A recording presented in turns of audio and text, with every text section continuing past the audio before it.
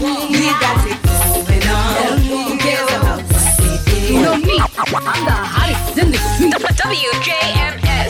This is According to RP. Turn up the volume, kick back, and get raw with us. From the latest hip-hop beats to social issues that cripple the black community. All from the perspective of a young, strong black woman. A strong black woman. And now your host, Rita. Welcome back, everyone, for another episode of According to RP on WJMS Media, powered by Black Ivy Media.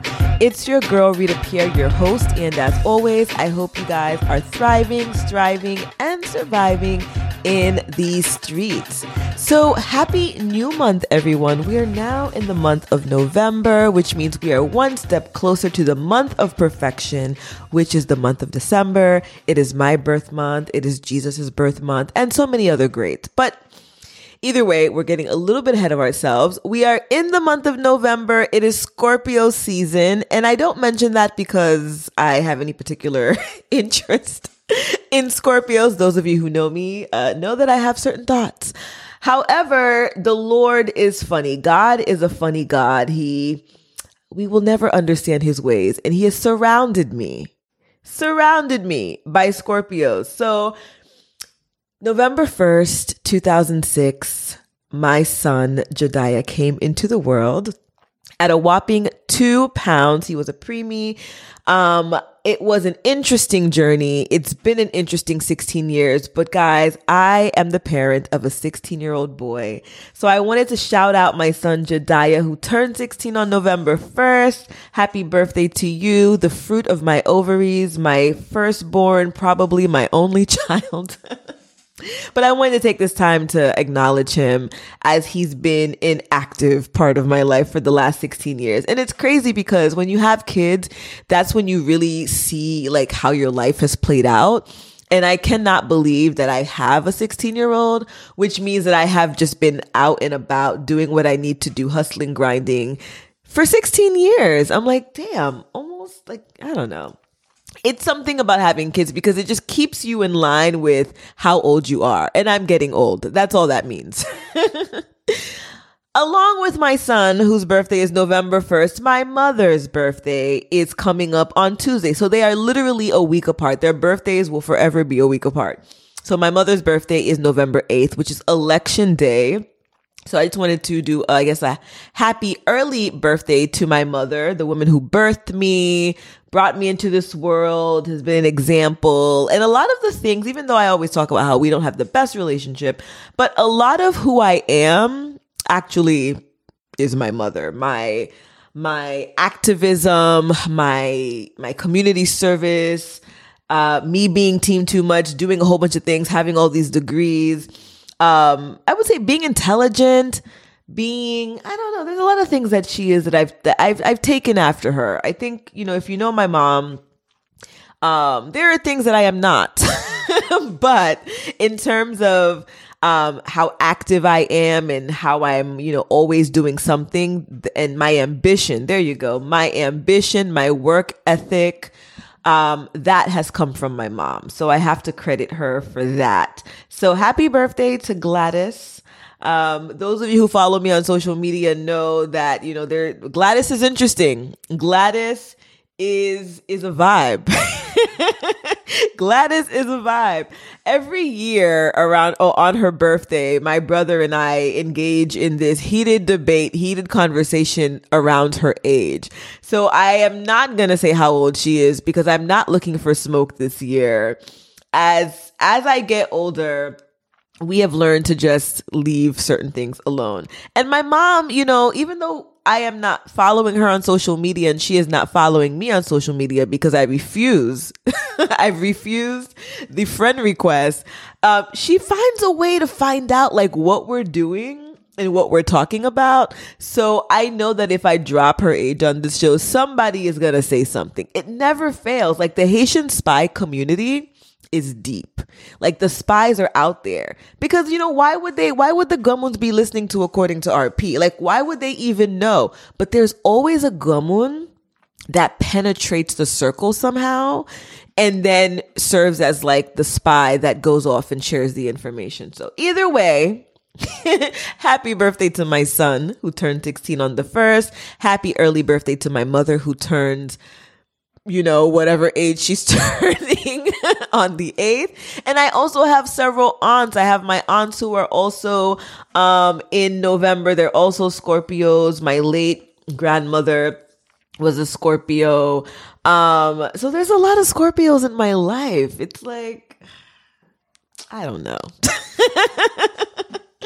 But I will say that having Scorpios in your life in general, they're very interesting people. They do keep you on your toes, but it's an interesting dynamic. I have friends who are Scorpios and I love them to death, and I've never had any issues with my Scorpio friends. I guess it's the ones that are in your deep circle, right? I guess it's the ones that you have to have love for, that you love for, that tend to be interesting. I don't know. Maybe it's just me. I know it's not just me because me and my friends who are not Scorpios talk about Scorpios all the time.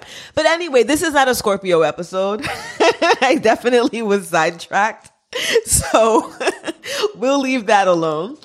Either way, so for the last month, I would say, we've had several episodes around the issue of the Haitian migrant crisis. And so I don't want to recap the whole conversation because we have literally in the last month, we've had 2 episodes dedicated to the Haitian migrant crisis. And the reason I am having these episodes and the reason I want to continue the conversation is because the crisis is still a crisis.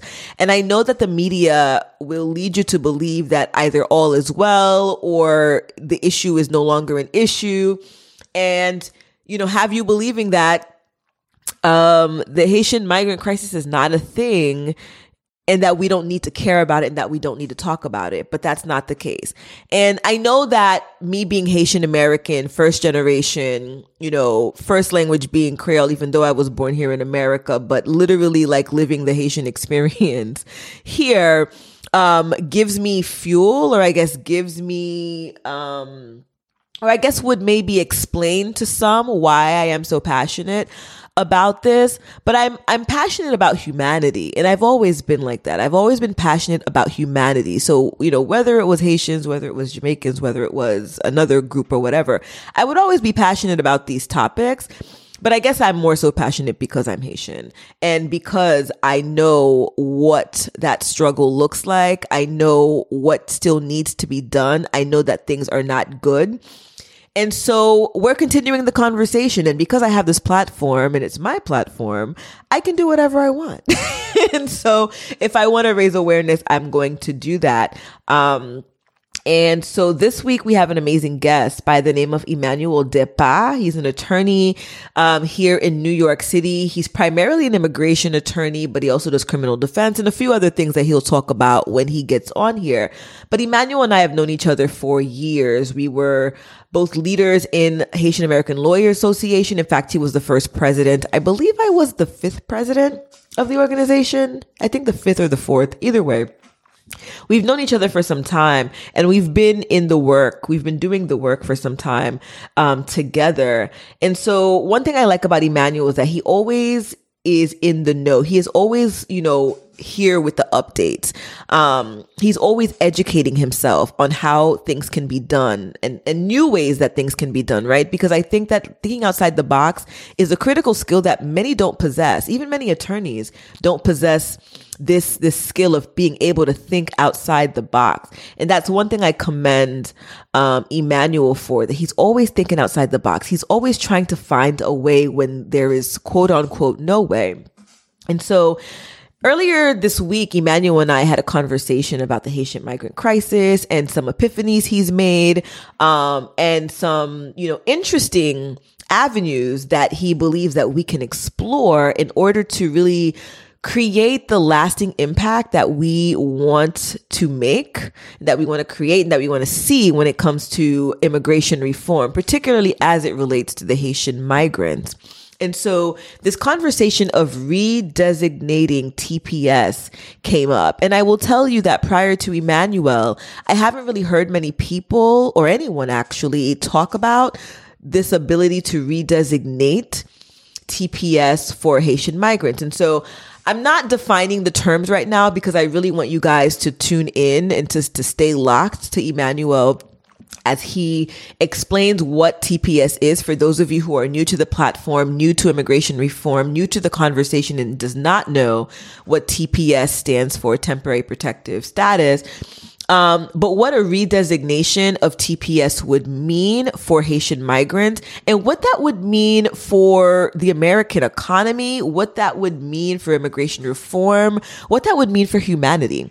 So definitely keep it locked because this is a very important episode. It's a very important show because it talks about not just what these epiphanies are, but it's this larger conversation, right, that we have to keep coming back to. When people ask, what can I do to help? What can the diaspora do to help? How can we be involved? And when we talk about immigration, when we talk about legality and things like that, people are always thinking, well, I'm not a lawyer. I'm not a paralegal. I'm not an activist. I'm not into politics. You know, what can I do to assist in this Haitian migrant crisis? Like, what can I do to assist in immigration reform when I don't have that policy background or that government background? But guys, there's so much you can do. Artists have so much of a place in this conversation because you can raise awareness. You can show your activism through art, right? Those of you who are, researchers and analysts, there's so much that we can get from you because data is what drives a lot of policy. And many of us do not do research well. Many of us have no idea how to collect data. And so your skills are critical and important. And so again, I don't want to go on and on because we do talk about a lot of this through the episode, but I just wanted to give you guys, some sort of foretaste or avant-goût, so you guys can really find that this episode is for you, right? It is for you. And if it's not for you, it's for somebody you know. So regardless of your ethnic background, your national origin, your race, we all have a role to play when it comes to immigration reform. We all have a role to play when it comes to humanity to ensure that individuals, regardless of their race, their creed, their gender, are being treated humanely, right? And what we're seeing with this Haitian migrant crisis is that the Haitians are not being treated humanely.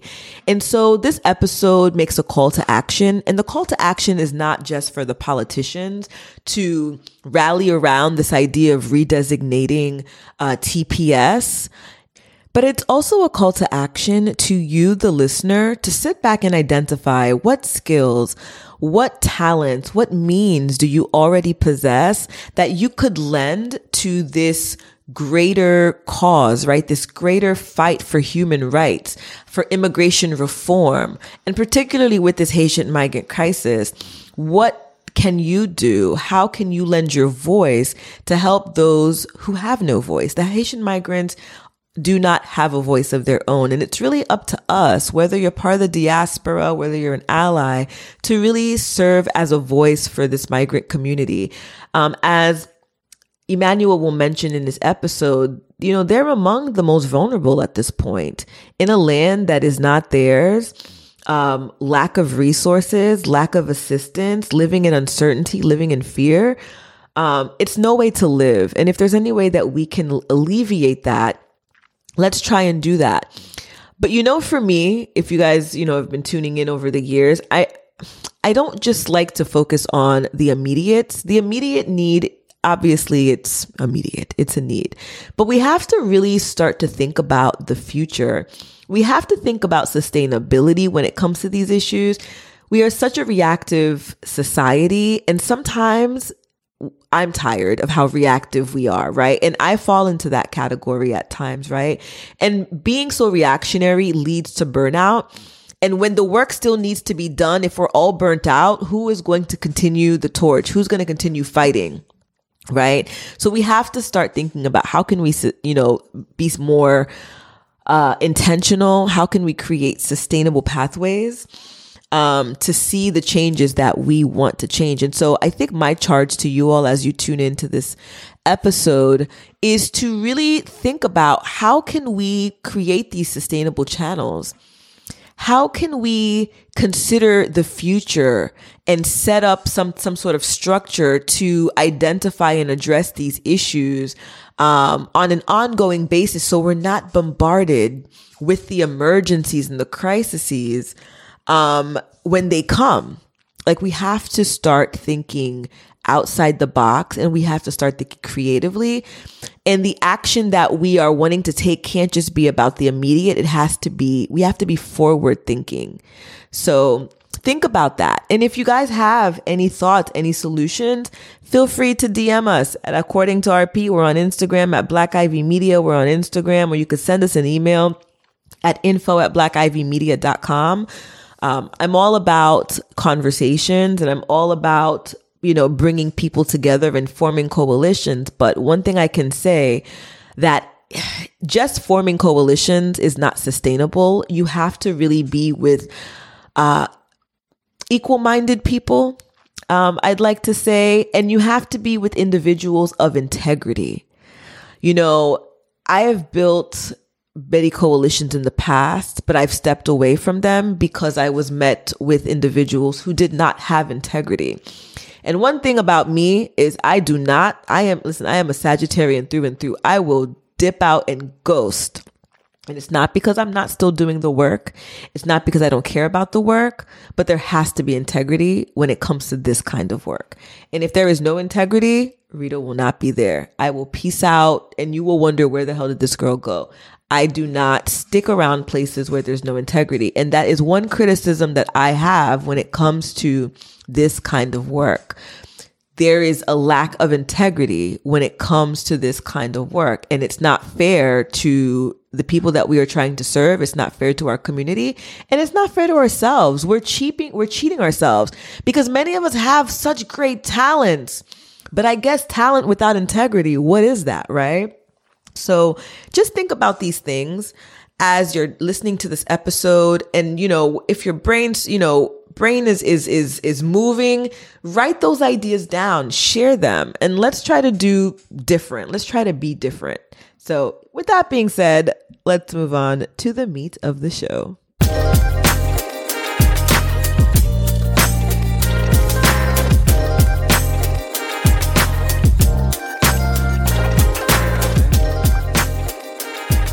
All right, everyone, I'm here with a very special guest by the name of Emmanuel Depa. Emmanuel, please say hello.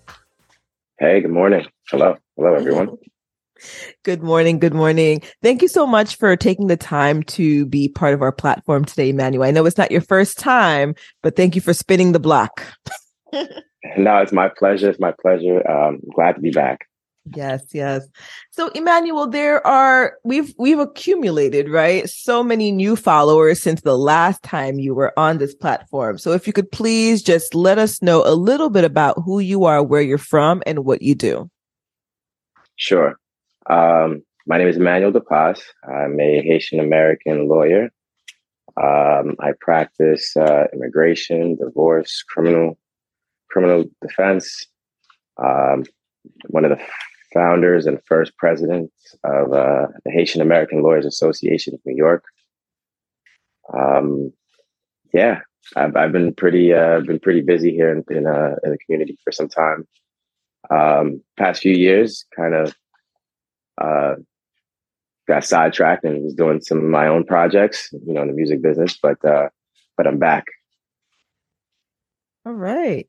Well, I'm happy that you're back, because as some of you guys who are tuning in know, that there's been a lot going on in the immigration streets, the Haitian immigration streets, as I like to say. And we've had several episodes in the last couple of months kind of highlighting the current status of Haitian migrants in particular. I know that many were informed or involved in the situation that took place about a year and, I guess almost a year and a half ago in Del Rio, Texas, with the Haitian migrant crisis. But because the news outlets have, I guess, chosen not to continue coverage, I don't know if it's because it's no longer interesting or there's so many other things happening. Many have been led to believe that the Haitian migrant crisis is essentially no more and it's fixed because they're not hearing anything about it. So I know that in your immigration practice, you like on the daily are dealing with these matters. So I kind of want to talk to you as an immigration attorney who, you know, has been in the courts, is actively working with the migrant population. What exactly is going on now? Like, what is the current status of the migrants? Well, like you mentioned, the crisis is actually still ongoing, not so much at the border, but in the inner cities. So mid-August to probably about October of 2021, that's when we saw the height of the crisis. I believe at that time there were about 14 to 15,000 Haitian migrants at the Del Rio border. Since then, some of them have been paroled into the United States. They're living with family members, and they're trying to secure legal assistance. Unfortunately, we don't really have the best infrastructure in place to support that. The path of the migrant starts from their family's home, and they'll go to different community-based organizations seeking help. But once they get there, it's very minimal at best. My understanding is that, you know, they're basically given a sheet, a referral sheet, for them to just go to Catholic Charities. Catholic Charities is overwhelmed, and they stopped accepting clients a long time ago. So probably, I would say, maybe sometime early spring this year, that's when I realized people were calling my office, you know, at an excessive rate, seeking help. But when I told them that I was a private attorney, and, you know, I explained the process, you know, consultation fees and stuff, they'd get discouraged. So I saw a pattern for a number of months, just people just not even able to afford a consultation fee. And then I just started, you know, just looking and trying to figure out what's going on. So that's when I decided to, you know, call Catholic Charities myself. And like the migrant said, you know, nobody would answer the phone. So then I would call some of the CBOs and say, hey, what kind of legal assistance is actually going on? And I learned that the definition of legal assistance is actually just a referral to Catholic Charities. So right now, migrants are, let's say, well, I can speak about New York City, but we have thousands of migrants here living in New York City, living in families' homes, looking for employment. They end up working off the books at some of our favorite restaurants, getting paid $9 an hour, then being told that taxes are being taken from it, which is, you know, a more egregious lie. But they're being taken advantage of right now. Because they don't have the legal assistance. They can't even file their asylum applications properly. It's just so much going on right now. And we don't have a voice. There, you know, the migrants do not have a voice. No one's really speaking up for them. You know, don't get me wrong, there's a lot going on in New York and the United States as a whole. You know, it's hard to address everybody's issues, but these are probably the most vulnerable people right now. And it's really unfortunate that they just don't have a voice. There are some things that could help these migrants. Okay. If everybody just lobbied and became politically active.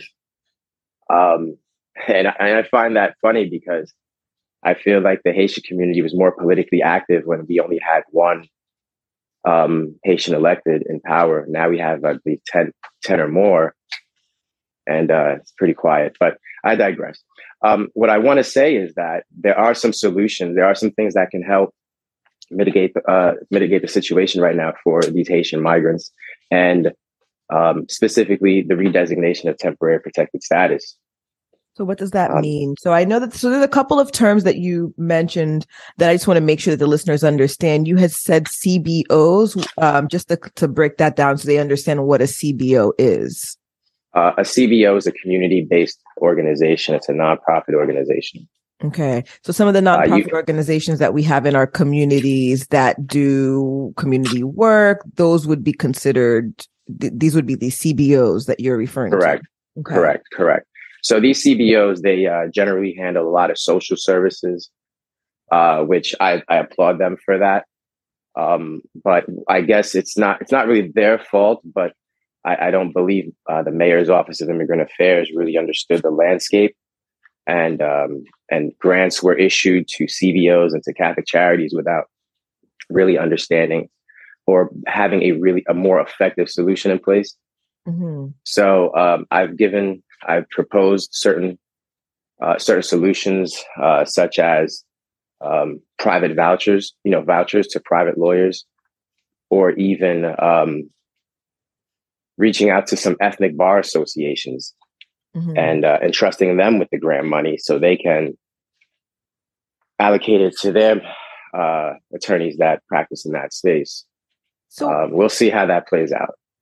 Emmanuel, I do have a question with that, because there was a period of time where we were hearing, and not 100% sure how accurate this was, but that there was not enough immigration attorneys that actually handled or were familiar with deportation defense.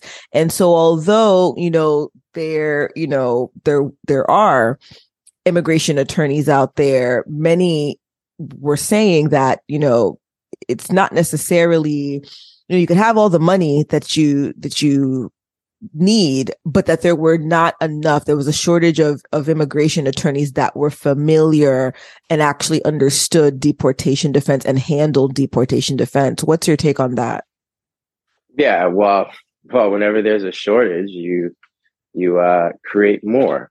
So again, some of this funding could have been allocated to these ethnic bar associations, which could have provided CLEs, which could have brought a lot of attorneys up to speed, persuaded attorneys to join the area of immigration law. Mm. It's actually a pretty satisfying area of law. Not the most lucrative, but very satisfying nonetheless. I'm sure Halani or these other ethnic bar associations, with other professionals like judges and other practicing immigration lawyers, can assemble and train other lawyers. We can reach into the law schools and just start prepping, because you're right. There aren't that many Haitian American immigration lawyers in New York City. I can probably name 5. You're right. Mm-hmm. We need more. Right. We need more. So we need to start that now. So by next year, we can have 10. I mean, a lot of my colleagues, they don't practice immigration law every day. So they call me all the time for advice. I mean, I've been teaching people how to be immigration lawyers for some time now. Mm-hmm. It's not the hardest thing in the world. Right. And I can attest to that as somebody who's done immigration work as well, even though that's not my primary focus. And I think that point is well made, where funding could go into continuing legal educations, which is the CLEs, which is how many of us attorneys learn about other areas of law. Like, one thing about lawyers, we trained to learn and trained to absorb. And so shifting into different areas of law is not something that's particularly hard for most of us to do, as long as we have that training. And that is something that I believe, like you said, the ethnic bar associations, even the larger scale, right? Even the larger scale bar associations, the American bar associations, understanding that there is this shortage, and there is a crisis, and it's not even really just with Haitian migrants, right? There are migrants of all backgrounds, entering into the United States at exceeding rates. So this is not just something, even though for us, we are focusing on the Haitian migrants, one, because we are of Haitian descent and we want to make sure that there are pathways for our people, but that this is really an area of law that needs, serious focus, because, we have our Hispanic brothers and sisters who are coming in. And as we've seen across the world, even we have the Europeans that are coming in. So there's a lot going on the immigration front that really requires our attention. So I know that before we had went back to just clarify some terms, you were going into some solutions, and you had mentioned a redesignation of TPS. Now, again, a lot of our listeners are lay people when it comes to immigration, when it comes to law. So if we could just briefly talk about what is TPS for those who have no idea what TPS is, and then we can go into what what a redesignation of TPS would mean for these purposes? Sure. TPS, or temporary protected status, was passed in Congress in the early 1990s. It was passed because countries at the time that were suffering from political conflict or natural disasters, severe natural disasters, it was concluded that those countries couldn't take their residents back, their nationals back during those crises. So the United States is humanitarian benefit. You didn't want to have to send people back to places where they couldn't, were no longer habitable. Mm-hmm. So many countries have had temporary protected status over the years. And what that does is the residents here are not going to be returned home. And while they're here, they're going to be provided work authorization. So Haiti was designated for TPS in 2010 as a result of the cataclysmic earthquake on January 12th. Mm-hmm. Right. So the designation date or that cutoff date, the reside by date was January 12th, 2010. So Haiti makes the initial request for designation. A lot of Haitian migrants were still coming through the border. So DHS Secretary at the time, I believe it was Napolitano, redesignated TPS, meaning the date was changed from January 12, 2010 to January 12, 2011 to make sure that the people coming in or the people that were skeptical of the application process were able to still apply. Now, this redesignation is nothing uncommon. In fact, Burma, the country of Burma, was just redesignated here in September of 2022. Mm-hmm. I don't have the initial date in front of me, but it was just redesignated, allowing more Burmese nationals residing in the United States to apply for this benefit. So one of the solutions here, I believe, is that because these migrants are not getting the legal assistance that they need, they can't afford or can barely find here in these inner cities, and their cases are being prejudiced, then I believe it's our objective, it's our business to speak up for them and to lobby DHS Secretary Mayorkas and see if we can change the reside by date, meaning we can ask for redesignation. A closed mouth doesn't get fed. Right. But what that would do is changing it, pushing the date back a whole year later, will allow all of the migrants who came post Jovenel assassination.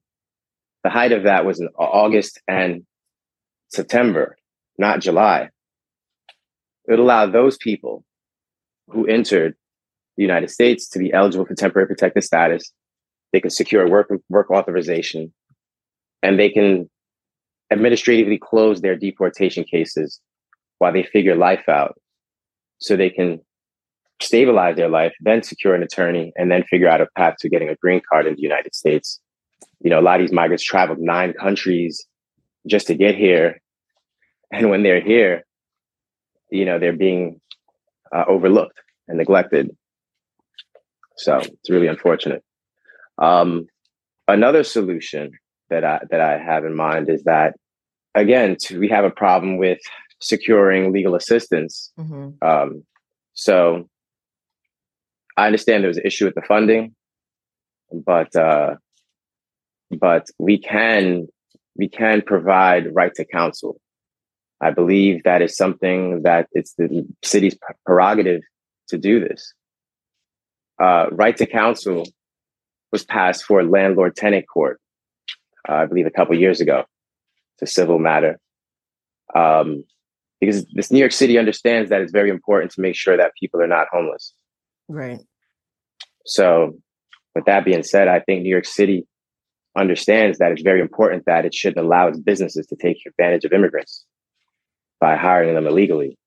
I think New York City should make it its business to make sure that these migrants also don't end up homeless. So New York City has concentrated a lot of its money on social services, which is great, but legal services for the migrants is just as important. Yeah, so I believe the city council needs to look into right to counsel to make sure that every immigrant that's going through the deportation process has fair representation so they can have the best chance at becoming legalized in the United States and New York City. So they're not living in the New York City shadows. Nobody wants that. That's why, the Dream Act, and, which never passed, but DACA was instituted under the Obama administration because we wanted people to come out the shadows. Mm-hmm. A lot of these migrants, they have children. These children are going to graduate high school. They're going to get stuck. Can't go to college. So we have to figure out a way now to prepare the path for them. As you're talking, I'm hearing city government, city council. Is there a reason, and maybe I'm just trying to think through this. Is it something that the Senate, the state assembly could be involved in, or is this more so a city council? I don't want to say initiative, but something that would be best organized within the city council as opposed to the state and the assembly, et cetera. Right. I mean, everyone can reach out to their friends in the executive branch over there at DHS. I mean, it's not just limited to the city council. I just figured I recently saw that the city council was using its weight of New York City to lobby to hasten the processing of work authorization cards. So I figured if they're doing that, then we might as well use the same weight of New York City to make DHS understand what's going on the ground here in New York City. Mm-hmm. I understand DHS, has to go, review the conditions in Haiti, probably sooner than later. But we need to make them understand how bad it is over here as well, and why it should be redesignated, right? Not just renewed, but redesignated. So, I guess, how have your efforts been in terms of, reaching out to city council or really getting anyone on board with respect to this initiative? Because it sounds to me, just from what you're saying, and just my understanding of just the overall situation, that this is something that is imperative and it's critical, and we need to strike now, especially, as you said, another country, Burma, recently received a designation. So this is something that is actively taking place. And with the current state of Haiti, I don't even think they need to send anyone over there to do investigations. I think it's pretty clear that this is not a country where we can be sending people back, right? In fact, when I think the individuals that are currently here that unfortunately missed that deadline for TPS, I think that this is, if it's not the most opportune time to redesignate, as you said, with the crisis going on over there, and then the lack of funding, lack of resources that's happening over here. I think unfortunately it's like a perfect storm, and we want to make sure that we get a handle of the storm before it becomes disastrous. Yeah, definitely pretty bad. Conditions in Haiti have gotten significantly worse. I actually just read this morning that one of the Haitian senators has actually been sanctioned and can't even travel to the United States. Yeah, I know one of their gang leaders was also sanctioned internationally, and now I believe the United Nations is considering sending troops to and entering in Haiti just to provide some stability for the ad hoc government that is in place now. Right. So, yeah. Right. Yeah. It's every time we have these conversations about what's going on in Haiti, it's disheartening, because at the end of the day, we live here in America, and you would think that there's so much that could be done, especially for the migrants that are here within our gates, right? Within our city limits. And so I think that when we think about long term, as opposed to, what can we provide them today, I think that this redesignation approach, is something that can have lasting positive impact on the community. And I think that the other proposal, which I believe, it's been thrown around before, I'm just not sure why no one has latched onto it, this idea of training attorneys and creating these training programs. For me, I think that when the iron is hot, when the crisis is like in its like midst, that's when these conversations come up, because it's not the first time. When the Del Rio Texas Haitian migrant crisis took place, we were in contact with law schools that were providing trainings, that were providing deportation defense CLEs. And there was this movement, in a sense, to try to recruit individuals to either become immigration attorneys or at least get them, onboarded to an extent where they would be able to provide significant assistance. Right. Some triage. Right. At least the triage level. Right. Right. And that was happening to an extent all over the country, because I was in conversations with my law school. I was in conversations with people from the American Bar Association, even, that actually had a mini division that was set up specifically for this issue.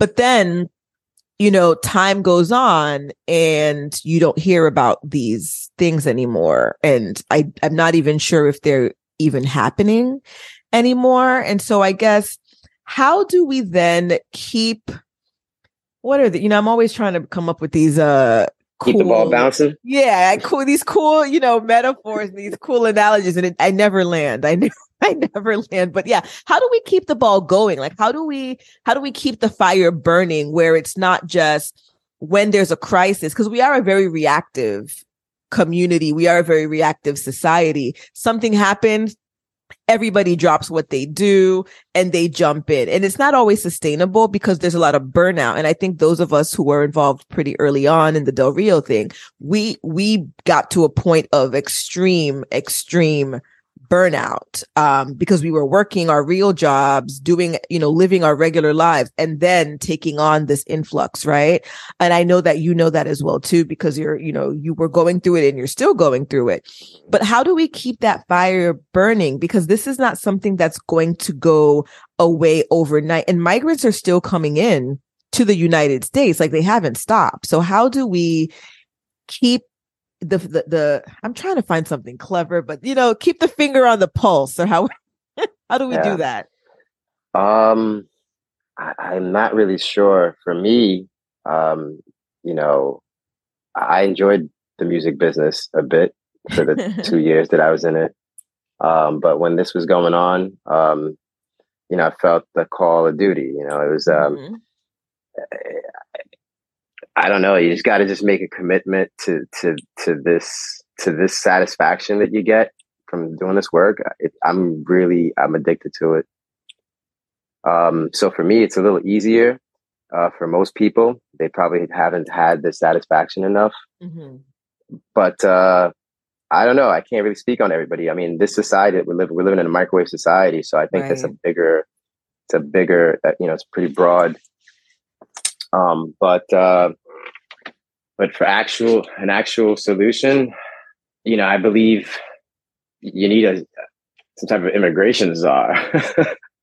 Right. Maybe somebody going around to all of the CBOs and reminding them what their purpose is. Yeah, I'm not really too sure.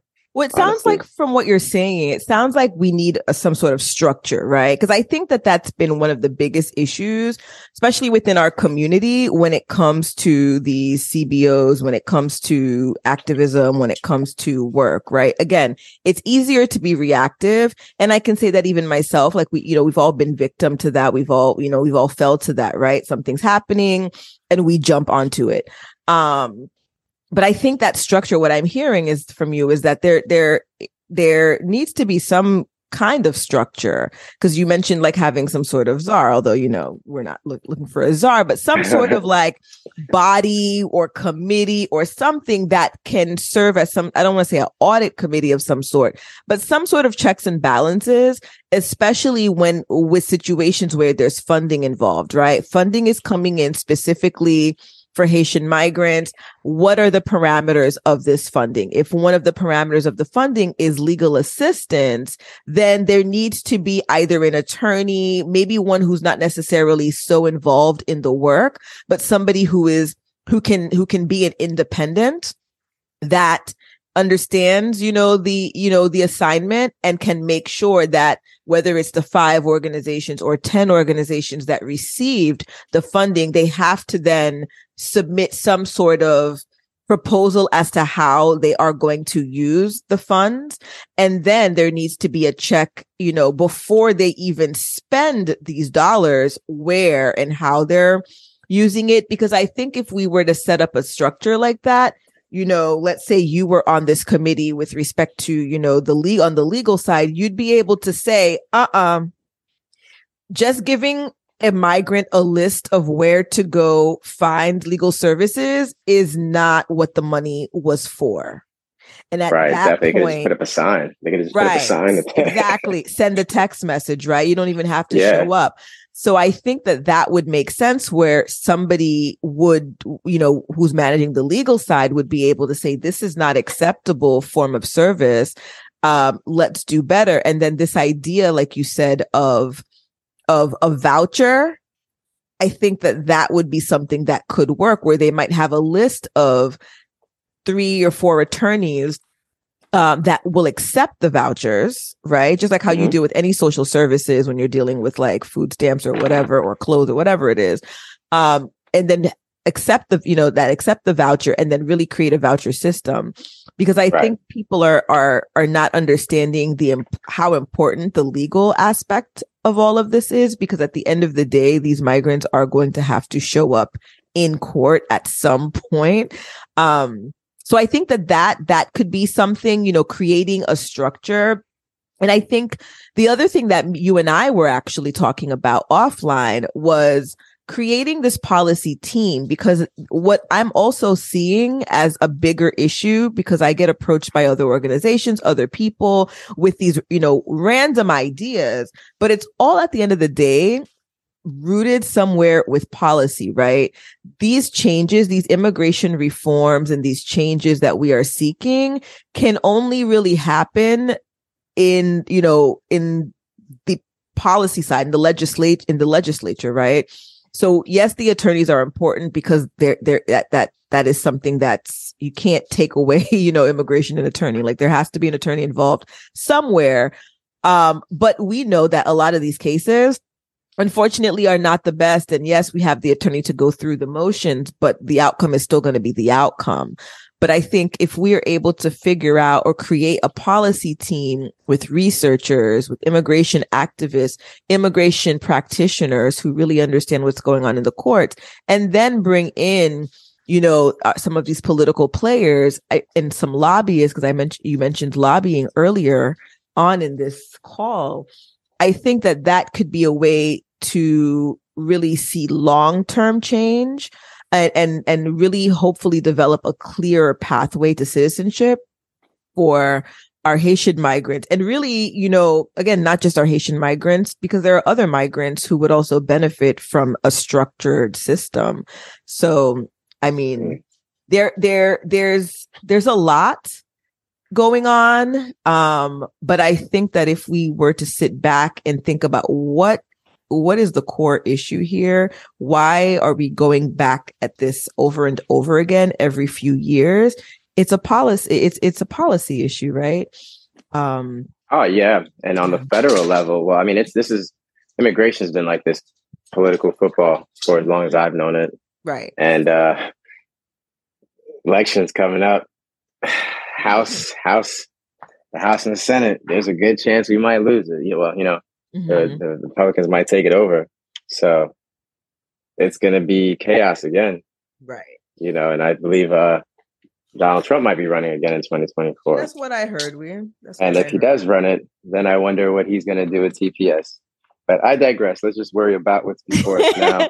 Well, we do have to worry about what's going on now, but we also have to take a look into the future, because again, I think that's why we keep getting to where we are is that we, unfortunately, there's so much. We are only focusing about, okay, what's going on now? What's going on now? What's going on now? Where we're not, thinking about the future in a sense to kind of prevent or at least alleviate. So I think, a lot of people, they're interested in this immigration stuff, but they're like, I'm not a lawyer. And they only think that, okay, well, if I'm not a lawyer, then I can't really do much. But I think this is a perfect opportunity for those, especially in the Haitian, diaspora, who want to be involved, but are like, I'm not a lawyer. I'm not a doctor. I'm not a nurse. I'm not like some of these very specific, direct service providers. But if you are a researcher, we have so many researchers in our community that went to school for like, analytics and all this other stuff. Like in order to really get in front of the powers that be, in my opinion, you always need data, right? And that's something we lack in our community is data. So I think that there's so many opportunities for young Haitian Americans, young Haitians all over, to figure out how you can use your discipline to really, join whatever coalition is being formed to really get it, to the root of the problem. We need to start attacking the root of the problem and not just really deal with the surface, as hard as that may be. But no, I agree. Yeah. Let's just hope someone who's listening, because, they always like, well, what, why don't you do it? Well, there's been attempts in the past, and unfortunately, there are pros and cons with our community. We band together very well when it comes to crises, but once the crisis is over, right, everybody gets back to. But that's just right now. The United States, that's just the social media, right? Right. So but we have to do better. I think, we all have to do better. And it's important that it's, they say, what is it? Empilment, no, shy palu empilment. I can never remember how to say that. Like if they're basically like the load's not going to be heavy if there's a lot of hands. And I think you just need to figure out where you fit in. Not everybody has to be the president of the organization. Not everybody has to have their own CBO, right? When the person across the street does the same thing that you do. I think that if we were more collaborative, and create teams, like the legal team is the legal team, the policy team is the policy team. Sometimes they'll overlap, but give people assignments in different realms so that people don't feel overwhelmed with doing everything. Exactly. Because the solution, we don't really have a true solution. We can only just do our part, and everybody just has to just do their part. So if everybody does that, then everything is going to work out all right. Everything will work out all right, but this is not the first time. We are not the first, although, I'd like to think that I'm a savant, but we are not the first to come up with these solutions and these ideas and this, the structure process. But hopefully somebody who is tuning in is like, you know what? I don't have a lot on my plate right now. And I really, really am passionate about Haiti. I'm passionate about immigration rights. Let me see if I could, create some coalition or partner with an existing organization that might be struggling in this, and let's do something. Hopefully somebody. For me, like I said, it was more of a decision, so it's something that really struck to my heart. Right. After the first earthquake in Haiti in 2010, I was reaching out to a bunch of organizations, and I saw there was this organization that had an office in Philadelphia and had an actual site in Haiti.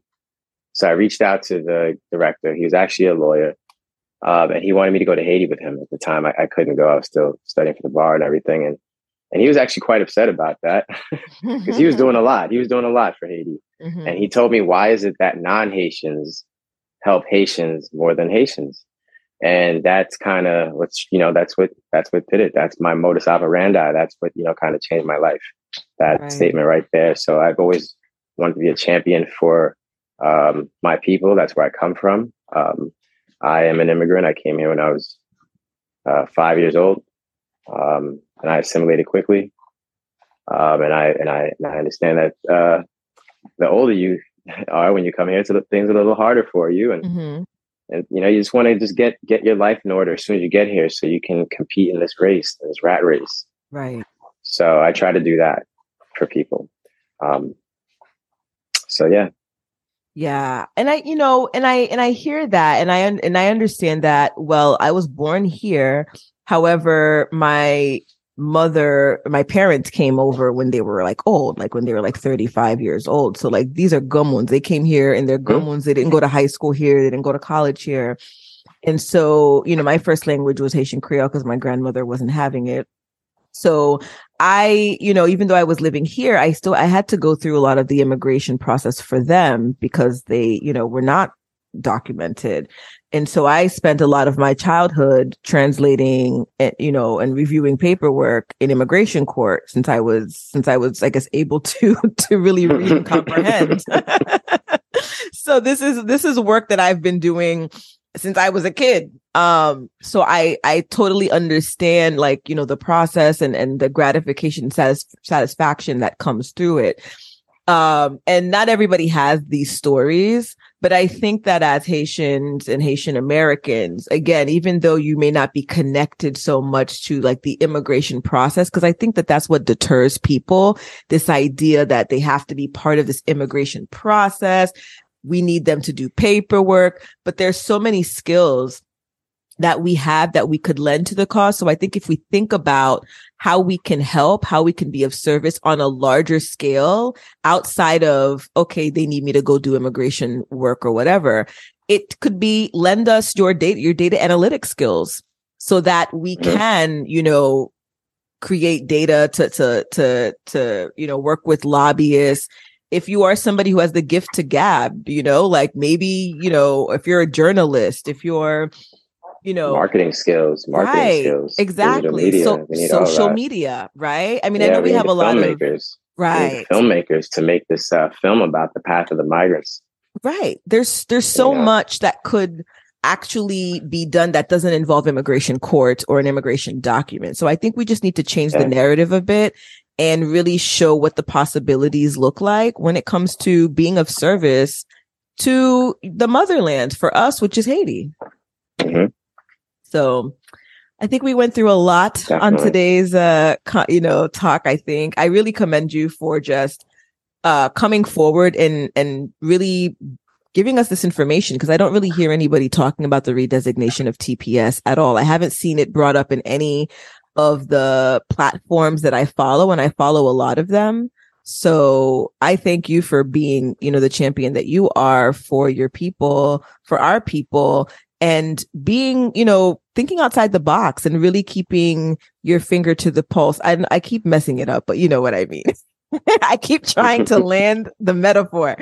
But no, seriously, because I think that this is important work.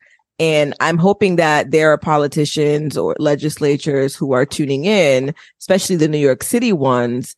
And I'm hoping that they will, reach out and say, hey, where can we, contact Emmanuel? Because I want to learn a little more about this redesignation of TPS. So Emmanuel, let us know, where can we find you? How can we contact you? If there's somebody who's tuning in, who's like, my cousin is, Senator so-and-so or City Council so-and-so, and I'm going to send this, clip to her, or I'm going to send them Emmanuel's contact. Where can we get you? I guess you can reach me via email. It's pretty simple. It's lawyer@DePass.Law. That's my last name, DePass. D as in Delta, E as in Echo, P as in Papa, A as in Alpha, S as in Sierra, law.com. So DePass Law. Lawyer@DePassLaw.com. Okay. Now, are you on Instagram? Because, we're dealing with some Gen Zs here who are like, what's email? I don't know what that is, but I could slide up in a DM. I am on the gram. My handle is Manny the Lawyer. And that's MANNY? Yes, MANNY, the THE, the Lawyer, LAWER. Right. And so you might see some workout videos and you might see some advocacy posts. I mean, listen, you're human. Yeah. You have a full life. All right. Emmanuel, again, thank you so much for coming on here and educating us and really helping us, think outside the box when it comes to solutions for Haiti and what we can do, for our brothers and sisters who are currently here navigating this space. Again, just really thank you for that. Oh no, my pleasure. And thank you for providing the platform, and thank you for always being on the team that we are recruiting to help solve this. So yes, I'm always a team member. So yeah. So let's do it. All right. So everyone, thank you so much for tuning into another episode of According to RP on WJMS Media, powered by Black Ivy Media. It's your girl, Rita Pierre, your host, and I will talk to you guys next week. You were listening to According to RP on WJMS Radio. About time you tuned in. Tune in each and every Sunday. Can't wait to come back. 7 p.m. Eastern Standard Time. It's all